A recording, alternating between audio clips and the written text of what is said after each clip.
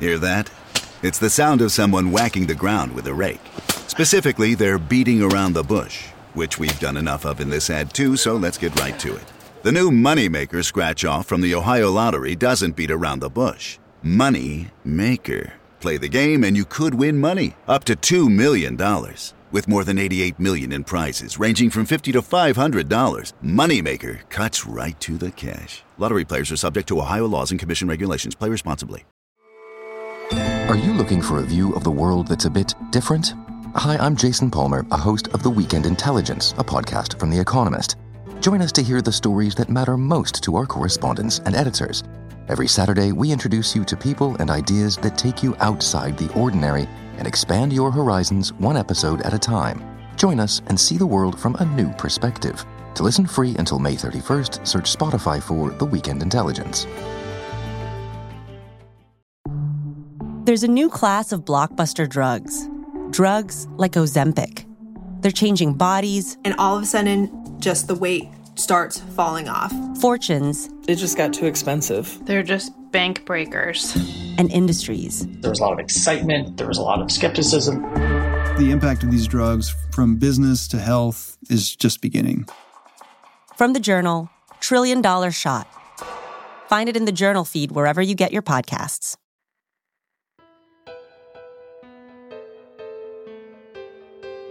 Hi, I'm Vanessa Richardson. And I'm Carter Roy. Welcome to Historical Figures, formerly known as Remarkable Lives, Tragic Deaths. Every Wednesday, we discuss a different person's lasting historical impact, unique personality, and impression on the world around them. Our audio biographies cover big lives, but we like to focus on little-known facts. If you want to listen to any previous episodes, you can find them on your favorite podcast directory. And while you're there, we'd really appreciate it if you could leave a 5-star review. Today, we're taking a look at the life of George Horace Gallup, the journalist, psychologist, and advertiser who invented modern polling. Polling? As in the Gallup poll? So he's the guy who started all these predictions about who will win an election. Yes, but he wouldn't have described it that way. Polling has never been just about elections. It has implications for products, films, and culture. And living in a democracy in a time of rising fascism, he saw polling as a moral imperative. George Horace Gallup was born in the small town of Jefferson, Iowa, on November 18, 1901, to George Henry Gallup and Nettie Quella Gallup. His father, George Henry Gallup, was a dairy farmer who had a library of more than 1,000 books. When the younger George was 2, his Aunt Julia speculated that he would turn out to be a slow child because he apparently didn't cry much. That seems like a bit of a leap. Did he hold a grudge against her? Apparently not. When he grew up, he named his daughter after her. The younger George was quickly nicknamed Ted. There are a few competing stories about why. One contends that the family's nurse, Elsie, tried to get him to answer to Teddy because of his father's distaste for Teddy Roosevelt. That's a prank I'll have to try sometime. When he was 8 or 9 years old, Ted sold milk door to door. He inherited his father's curiosity and his mother's compassion. His mother, Nettie, loved animals, and not just traditionally cute animals. She kept a pet snake. Ever an entrepreneur, he used the proceeds from selling milk door to door to found a newspaper at his high school. With America's entry into World War I in 1917, the school's athletic coach was drafted. Gallup, captain of the football and baseball teams, offered to buy the team's uniforms. But he wanted something in return. He'd be officially named coach, and he would get to keep the ticket revenue. When Gallup went to college, he continued to found side businesses and take odd jobs to help pay for tuition. He pursued undergraduate and graduate degrees from the University of Iowa, Iowa City. It was there that he met his future wife, a French major and pianist named Ophelia Miller. Legend has it that they met through a poll. This story has Gallup asking his fellow students to name the prettiest girl at the school. Ophelia won the poll. Is that true? Or is that just the kind of thing they'd tell their kids? Who knows? Does it matter? It's adorable. They married just after Christmas on December 27, 1925. He was 24 years old, and he was still pursuing his education. During one summer vacation, on one of his many odd jobs, Gallup worked for the St. Louis Post-Dispatch. He and his assistants took subscriber satisfaction surveys door to door. Gallup found the answers he received somewhat suspect. Respondents almost always said they read the global news, political news, and editorials. Almost no one said they read the comics. He started changing the questions to ask what people remembered from the most recent paper they'd read, thus getting around respondents' desire to appear respectable. Throughout his higher education, his passion for journalism continued to drive his decisions. He edited the Daily Iowan, a paper associated with the campus. Never content with having a reasonable number of pursuits, he also founded an honorary society for high school journalists in the fall of 1925.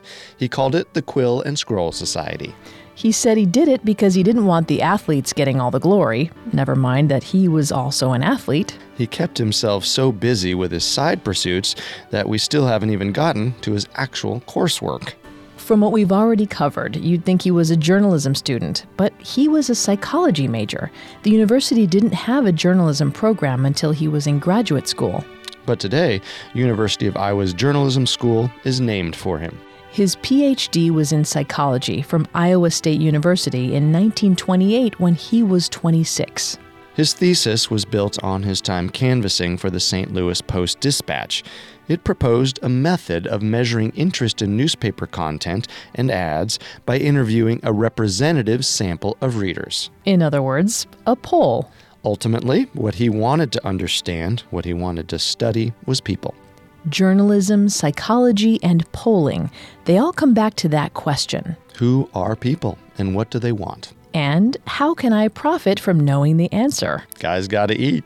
Not just him, he now had a family to provide for. In 1928, the same year he got his PhD, his first son, Alec, was born.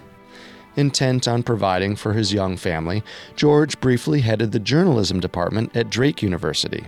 He followed that with teaching gigs at Northwestern and Columbia.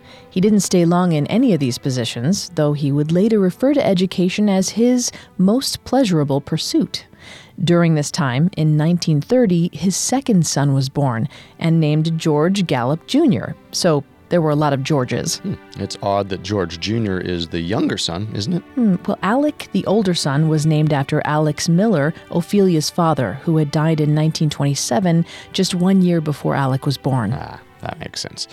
Well, George Jr. was technically George Gallup III, but throughout his life, George Jr. chose to go by Jr. to emphasize his connection to his father, because, as he said, that's the way I want it. By 1932, Gallup had a growing family, a great education, and a blossoming career. You'd think Gallup would have been satisfied staying in academia. But it wasn't until George left academia that he made his biggest contributions to the world. No, his impact didn't come from publishing papers or teaching pupils. It came when he moved to the big city of New York and joined Young & Rubicam. Young & Rubicam was an advertising agency. Gallup was employed as their director of research. His job was to determine what kinds of advertising worked and why.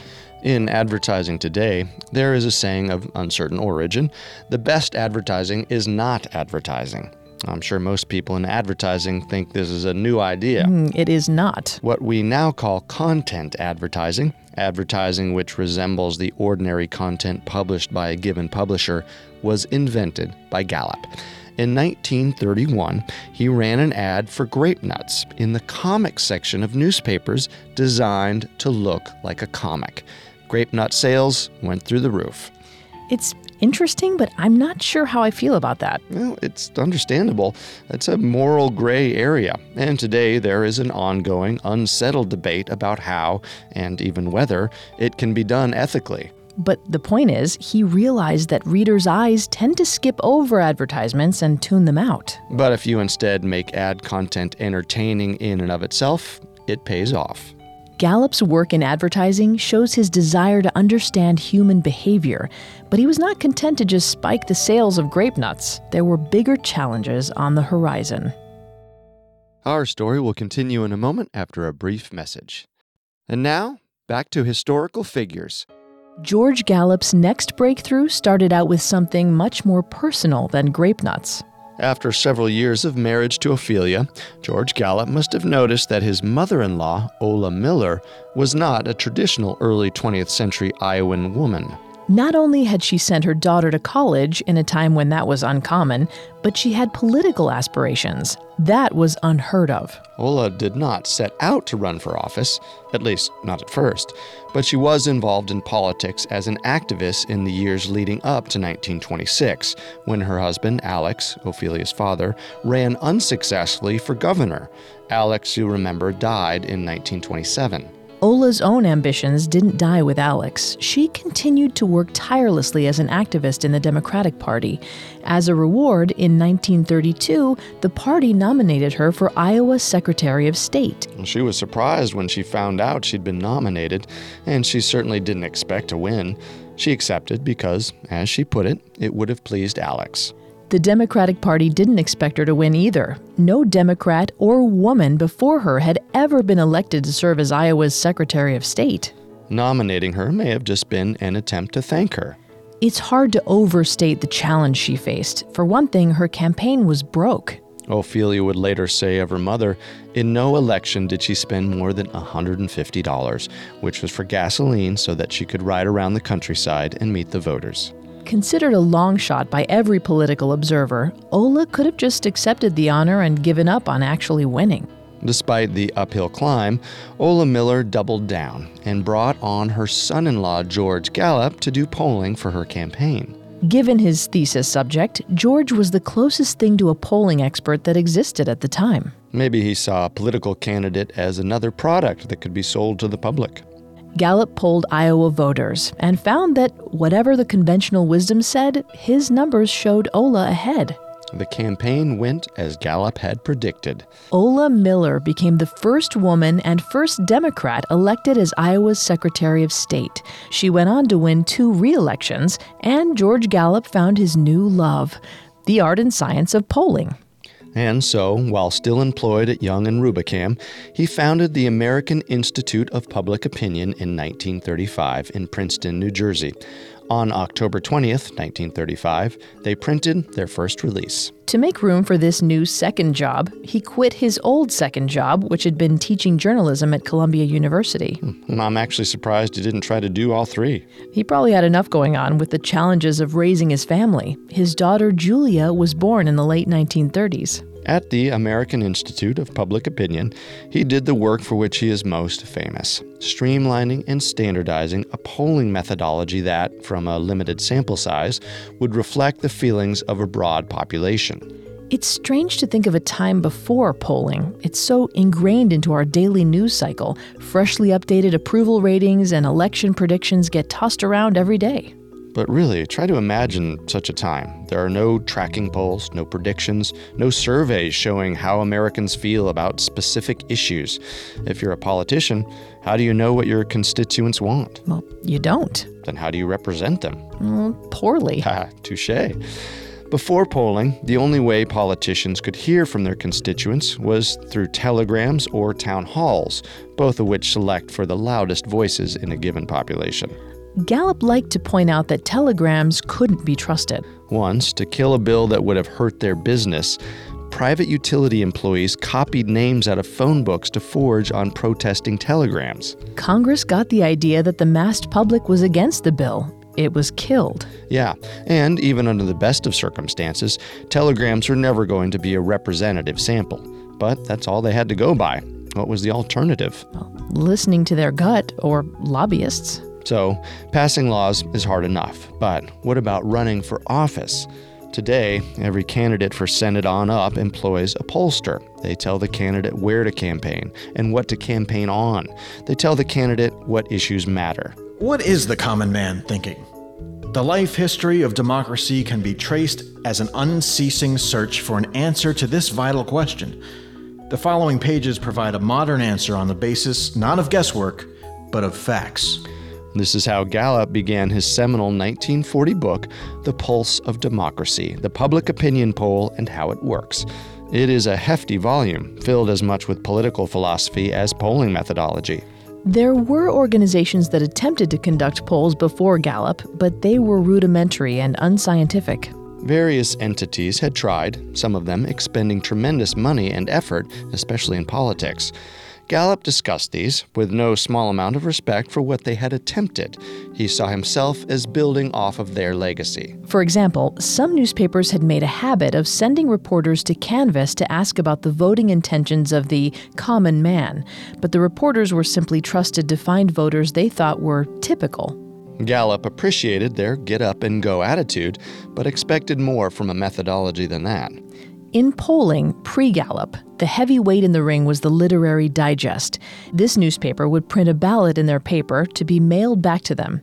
In 1928, they received a shocking 18 million ballots, 63.2% for Hoover, who won the actual election by 58.8%. Considered prescient, almost eerily so by the standards of the time. Yeah, and in 1936, they called the election for Landon 54%, but Roosevelt won with 62.5%. Oh, whoa. What happened? The Digest never had a working methodology.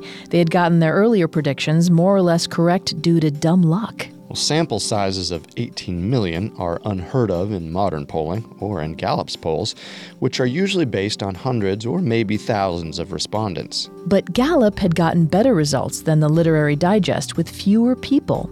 He described how he did it like this. By sounding the opinions of a relatively small number of persons, proportionate to each major population group in every section of the country, the opinions of the whole population can be determined with a high degree of accuracy. And he sounds like a visionary. But he wrote this in 1940, just one election cycle after the Literary Digest humiliated itself. Gallup's own humbling was yet to come. In 1936, Gallup saw the Literary Digest's misfire coming. He knew why their methodology wouldn't work, and he could prove it. He conducted a poll where he deliberately skewed his sample to match the Digest sample, predicting what the Digest would predict. This prediction was also correct.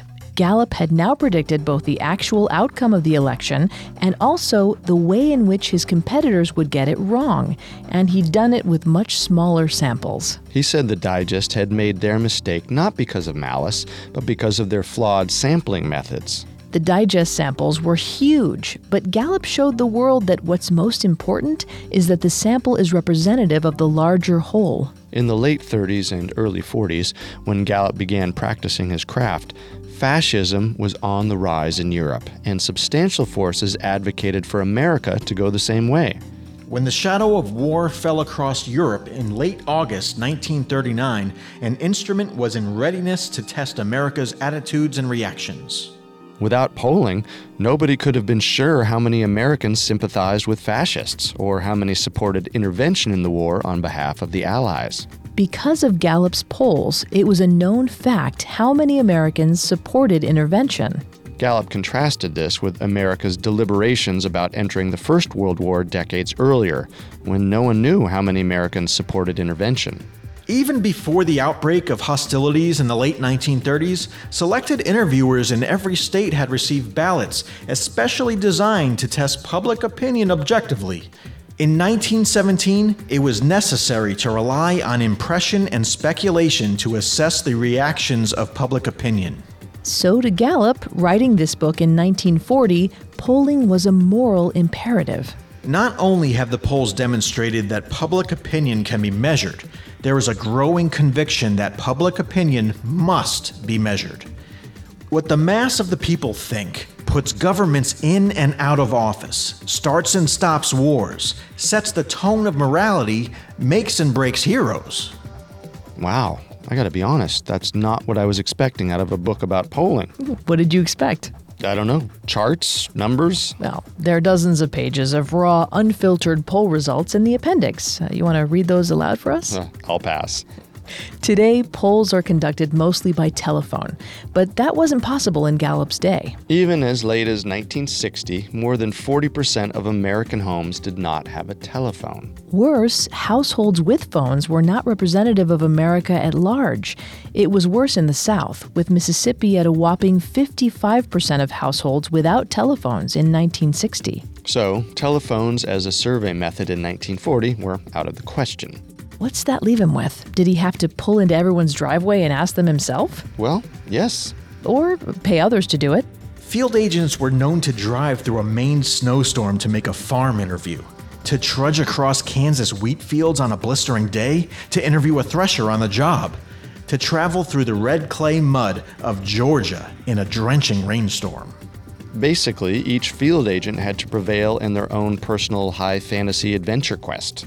Did the difficulty of long journeys bias the polls toward people who were easy to reach, suburbanites in welcoming houses rather than remote homesteads or inner-city apartments? It probably did introduce some bias, but Gallup was aware of it and worked hard to compensate for it.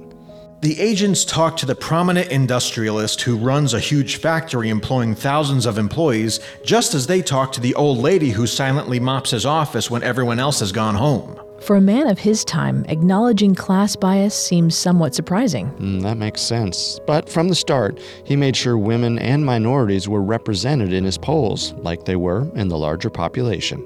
Sure, credit where it's due. But is this forward-thinking or just the best way to get a useful sample? Well, he surveyed diverse communities in a time when his competitors took the easy way out. So there is that. But he was a white man in the early 20th century. Meaning most of his collaborators were other white men. Yeah. However, he was still an idealist when it came to the mechanisms of democracy. Gallup was aware that he was inventing a tool, and like any tool, it can be turned into a weapon. We know that proponents of democracy think public opinion is important because continuous efforts have been made throughout the history of popular government to improve and clarify its expression. We know, too, that autocrats think public opinion is important because they devote vast sums and careful attention to curbing and controlling it. So clearly, Gallup believed in what he was selling. But let's not lose sight of the fact that he was selling it. That's right. Like the milk from his father's dairy farm, or the political prospects of his mother-in-law, or grape nuts, polling was a product, and Gallup was a marketer. It was not long before more industries took notice, including even Hollywood. Our story will continue in a moment after the break. And now, back to historical figures. As with politics, George Gallup found Hollywood an industry ripe for disruption. For decades, studio decision-makers had relied on intuition to choose and market their films. In addition to their intuition, they had other unreliable tools available to them: fan mail, reviews in industry trades, and so on. As in politics, attempts were occasionally made to formally measure public opinion before the 1940s, but they were rare and lacked scientific rigor. So how was Hollywood to know what audiences really wanted? The modern test audience is another Gallup innovation. The test audience is brought in to see the movie early, before it has been completed, and is given a detailed survey at the end. Which parts of the film worked for them, which parts didn't. Each survey is submitted with demographic information, so the sample can be extrapolated to draw conclusions about the movie-going population at large. By the time the 1940s were over, Gallup's Audience Research Institute had conducted thousands of surveys for over a dozen entertainment industry clients. Anyone I've heard of? Nobody big, just Walt Disney, Sam Goldwyn, little films like Gone with the Wind. Name dropper. The film Best Years of Our Lives was one of the most thoroughly researched in history. Gallup's star was on the rise when it won 9 Oscars and was nominated for 1 more. Now, by no means was Gallup's research perfect. He did not have a magic mirror that told him which stars with which script would be a success. As with everywhere he went, though, he built a solid foundation. He hoped future generations would be able to build on what he started. Hollywood was changed forever. Of course, many executives would continue to go with their gut. But even if an executive made a gut-feeling decision, in post-Gallup Hollywood, they would have to justify their decision to their bosses and shareholders using numbers. In 1944, Gallup published his second book, A Guide to Public Opinion Polls, which was also on the topic of, well, polling. Polling had become ubiquitous in America in just a few short years. Gallup was still the same man who, as a boy, had founded a newspaper and bought the job of coaching the football team. He couldn't seem to stop founding businesses. In 1947, his new fad was the Gallup International Association. In 1948, he followed it up with Gallup Robinson Incorporated, which was focused on advertising research. 1948 brings us to Gallup's most famous polls. Dewey defeats Truman. Gallup, riding high on decades of success in advertising, then politics, and even his sojourn in Hollywood, was regarded as the greatest pollster in history. He was so well known by 1948 that his polls were sometimes just called a Gallup, omitting the word poll, like a Kleenex instead of a Kleenex tissue. Wow, now that is brand recognition. So when two of Gallup's October polls predicted that Thomas Dewey would win the election, the Chicago Daily Tribune took it as a done deal. Besides, a print deadline loomed. If they wanted their papers to be ready to serve when people wanted to read the results, they had to go to print. Of course, as we know today, Dewey lost 45.1% to 49.6%. That's why Truman looks so happy in the picture where he's holding up the paper announcing his loss. The victorious Truman said of the headline, "That ain't the way I heard it." Dewey defeats Truman was widely regarded as an egg-on-your-face moment for polling as a general concept and for Gallup personally. If the 1936 polls gave the fledgling industry considerable credibility with the U.S. public, their performance in the 1948 election threatened to undo everything. But Gallup refused to give up. As long as public opinion is important in this country, and until someone finds a better way of appraising it, I intend to go right ahead with the task of reporting the opinions of the people on the issues vital to their welfare. Gallup, whose work in many industries was client-based, suddenly found it harder to acquire new clients. His work in Hollywood slowed down noticeably. Gallup had built a career on being fashionable, and now he wasn't. Though the moment has the reputation of being a catastrophic misfire, and even George seems to have thought it was, maybe that's overstating his mistake. Well, for one thing, the election had been close, closer than the ones in which Gallup's polls had typically been reliable. Gallup's polls had also shown a close race. He'd only conducted 2 polls in October, the month before the election. They showed Dewey ahead by 5 points. That sounds fairly tight. Why would that inspire such confidence? Remember how seriously he was taken? A poll at that time could simply be called a Gallup. Too famous for his own good. And Gallup hadn't been alone in getting it wrong.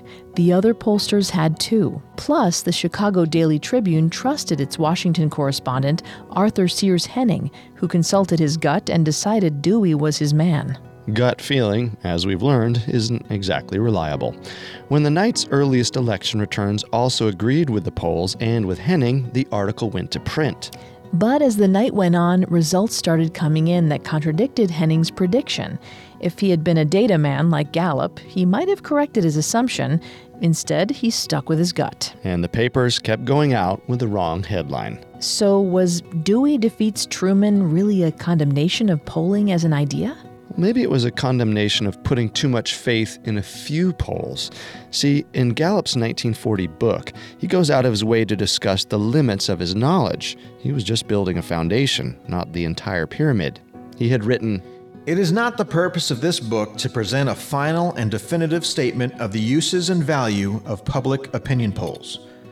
Just out of their swaddling clothes with their future development subject to shifts and adjustments, public opinion polls will require new evaluations in the years ahead."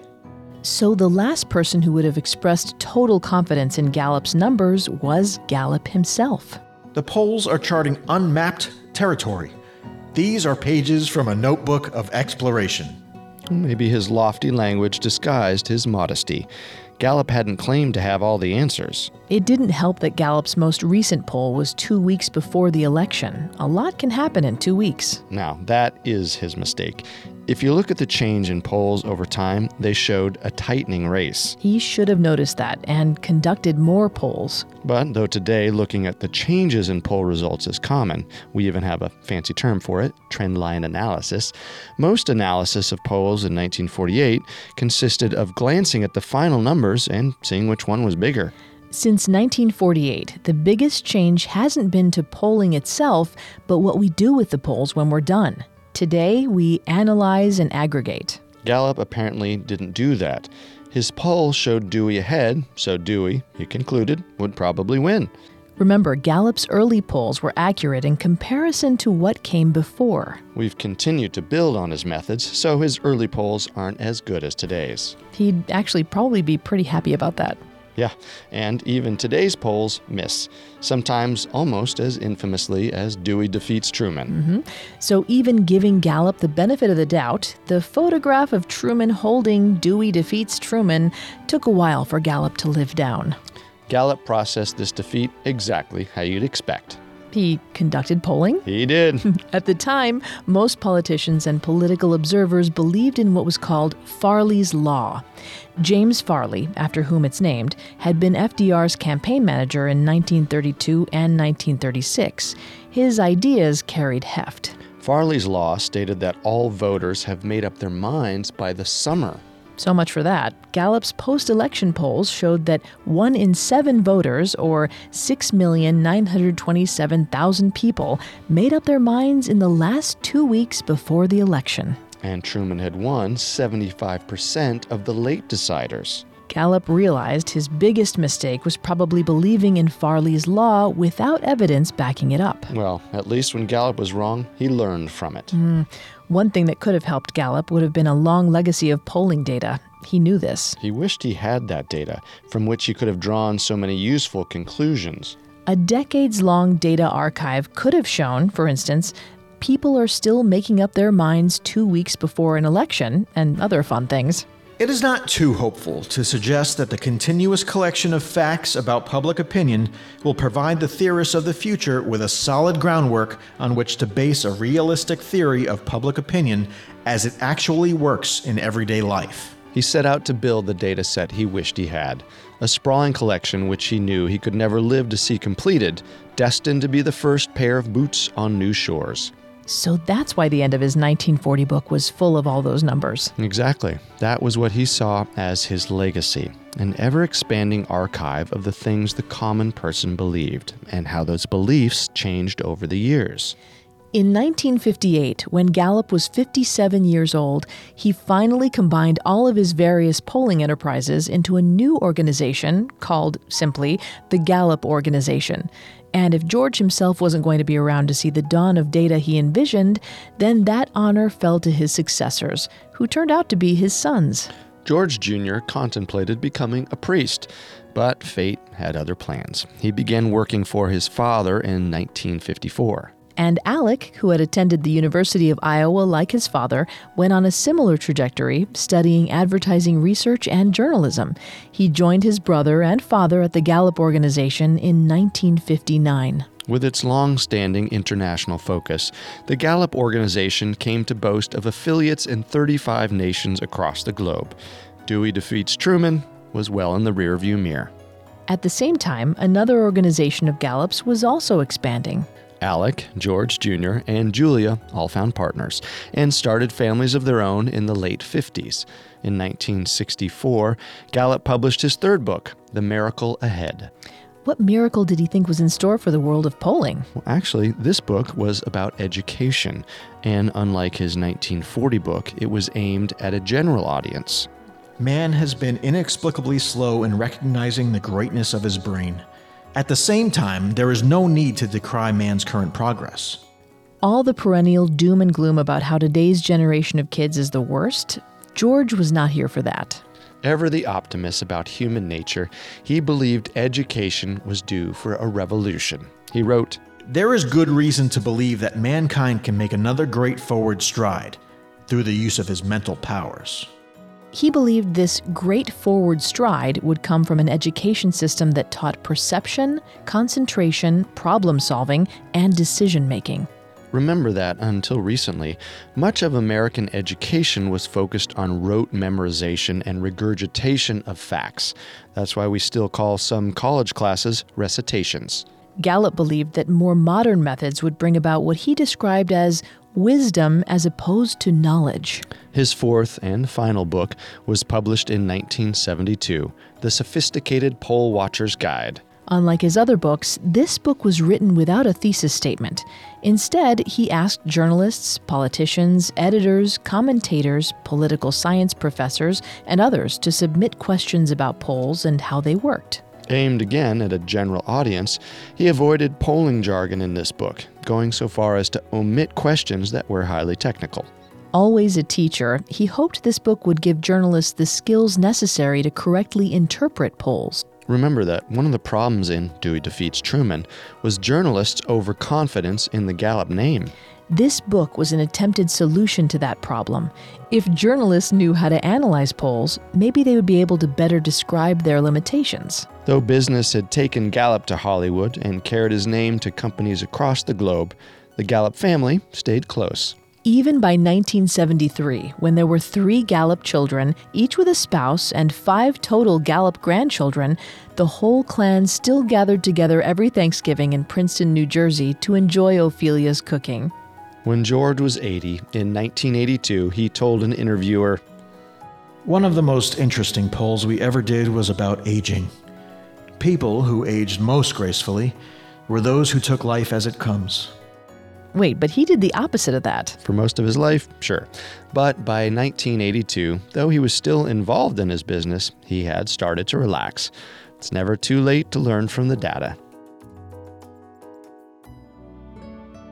George Gallup died of a heart attack on July 27, 1984, at his summer home in Switzerland. He was 82.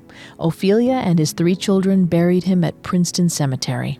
After he died, Alec and George Jr. served as co-chairmen of the company that bore their name. Alec aggressively sued to try to prevent the name Gallup from becoming a genericized trademark.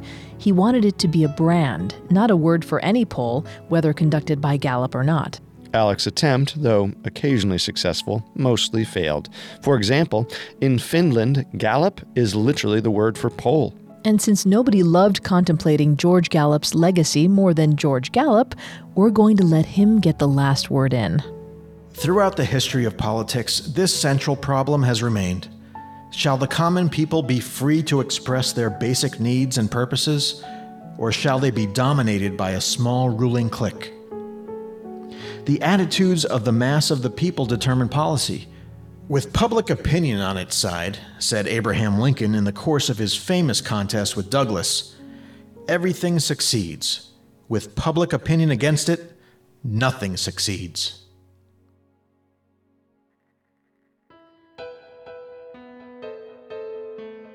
Thank you for joining us for another episode of Historical Figures. If you want to listen to any previous episodes of Historical Figures, you can find them on Apple Podcasts, TuneIn, Google Play, SoundCloud, Stitcher, and Spotify, or on our website, parcast.com, spelled Parcast.com. A new episode drops every Wednesday, but if you subscribe, you don't have to remember that. If you like what you hear, please leave a 5-star review or tell us what you think on social media. We're on Facebook and Instagram as @Parcast and Twitter @Parcast Network. It seems simple, but it really helps our show. As always, we thank you for listening. Historical Figures was created by Max Cutler. It is a production of Cutler Media and is part of the Parcast Network. It is produced by Max and Ron Cutler, sound designed by Kenny Hobbs with production assistance by Carrie Murphy. Additional production assistance by Maggie Admire and Carly Madden. Historical Figures is written by Tom Pike and stars Vanessa Richardson and Carter Roy. Our amazing voice actor is Mike Capozzi.